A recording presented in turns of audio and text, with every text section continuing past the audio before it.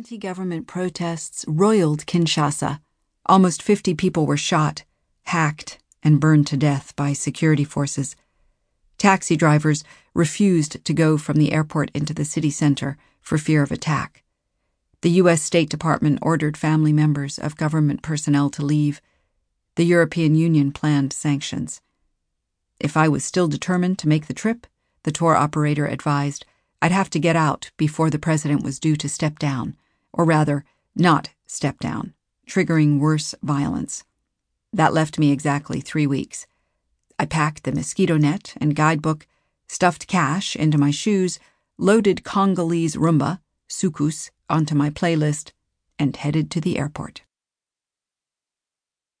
More than 100 years ago, a Polish sailor named Konrad Korzeniowski also made a trip to Congo that seemed to stall forever, until it happened suddenly all at once. In November 1889, he had interviewed with a Brussels-based company for a job as a steamboat captain on the Congo River. They promised him a position, but didn't reply to any of his follow-up letters, and when he inquired again in person, they told him to wait. After 6 months of uncertain silence, Konrad got word from the company that a job had opened up. He was to leave for Africa within a week. "If you only knew the devilish haste I had to make," he wrote to a friend. "If you had only seen all the tin boxes and revolvers, the high boots and the tender farewells, all the bottles of medicine and all the affectionate wishes I took away with me." Konrad was supposed to stay in Congo for 3 years, but after just one trip up and down the river between Kinshasa and Kisangani, he quit.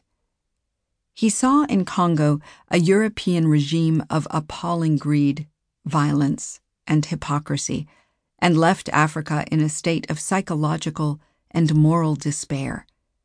9 years later, when he'd settled in England and anglicized his name to Joseph Conrad, he channeled his experience into a novel called Heart of Darkness, 1899. I was going to Congo because I wanted to see whatever I could of what Conrad had seen, because what Conrad had seen shapes what so many other people have seen since.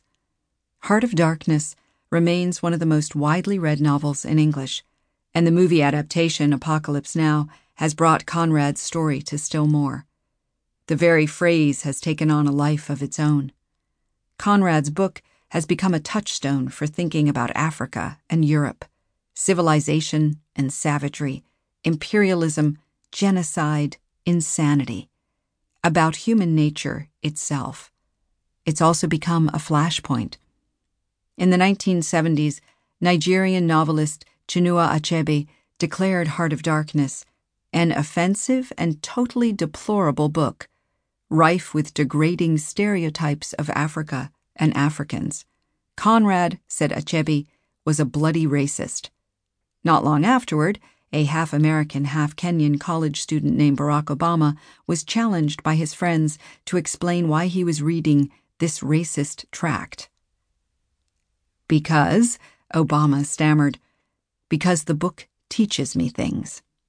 About white people, I mean. See, the book's not really about Africa, or black people. It's about the man who wrote it, the European, the American, a particular way of looking at the world." When I first read Heart of Darkness in my Ithaca High School English class, Conrad's cynical, critical take on European imperialism felt exciting and brave. Later, when I read it and Achebe's essay with my own students at Harvard, I came to value Conrad's perspective for the same reasons Obama did. Not just despite its blind spots, but because of them. Conrad captured something about the way power operated across continents and races, something that seemed as important to engage with today as it had when he started to write. And Heart of Darkness was just the beginning. As I went on to read more of Conrad's books, I found myself time and again amazed by the prophetic sweep of his particular way of looking at the world. After 9/11 and the rise of Islamist terrorism, I was startled to remember that the same author who'd condemned imperialism in Heart of Darkness had also written The Secret Agent, 1907, which centers around a terrorist bomb.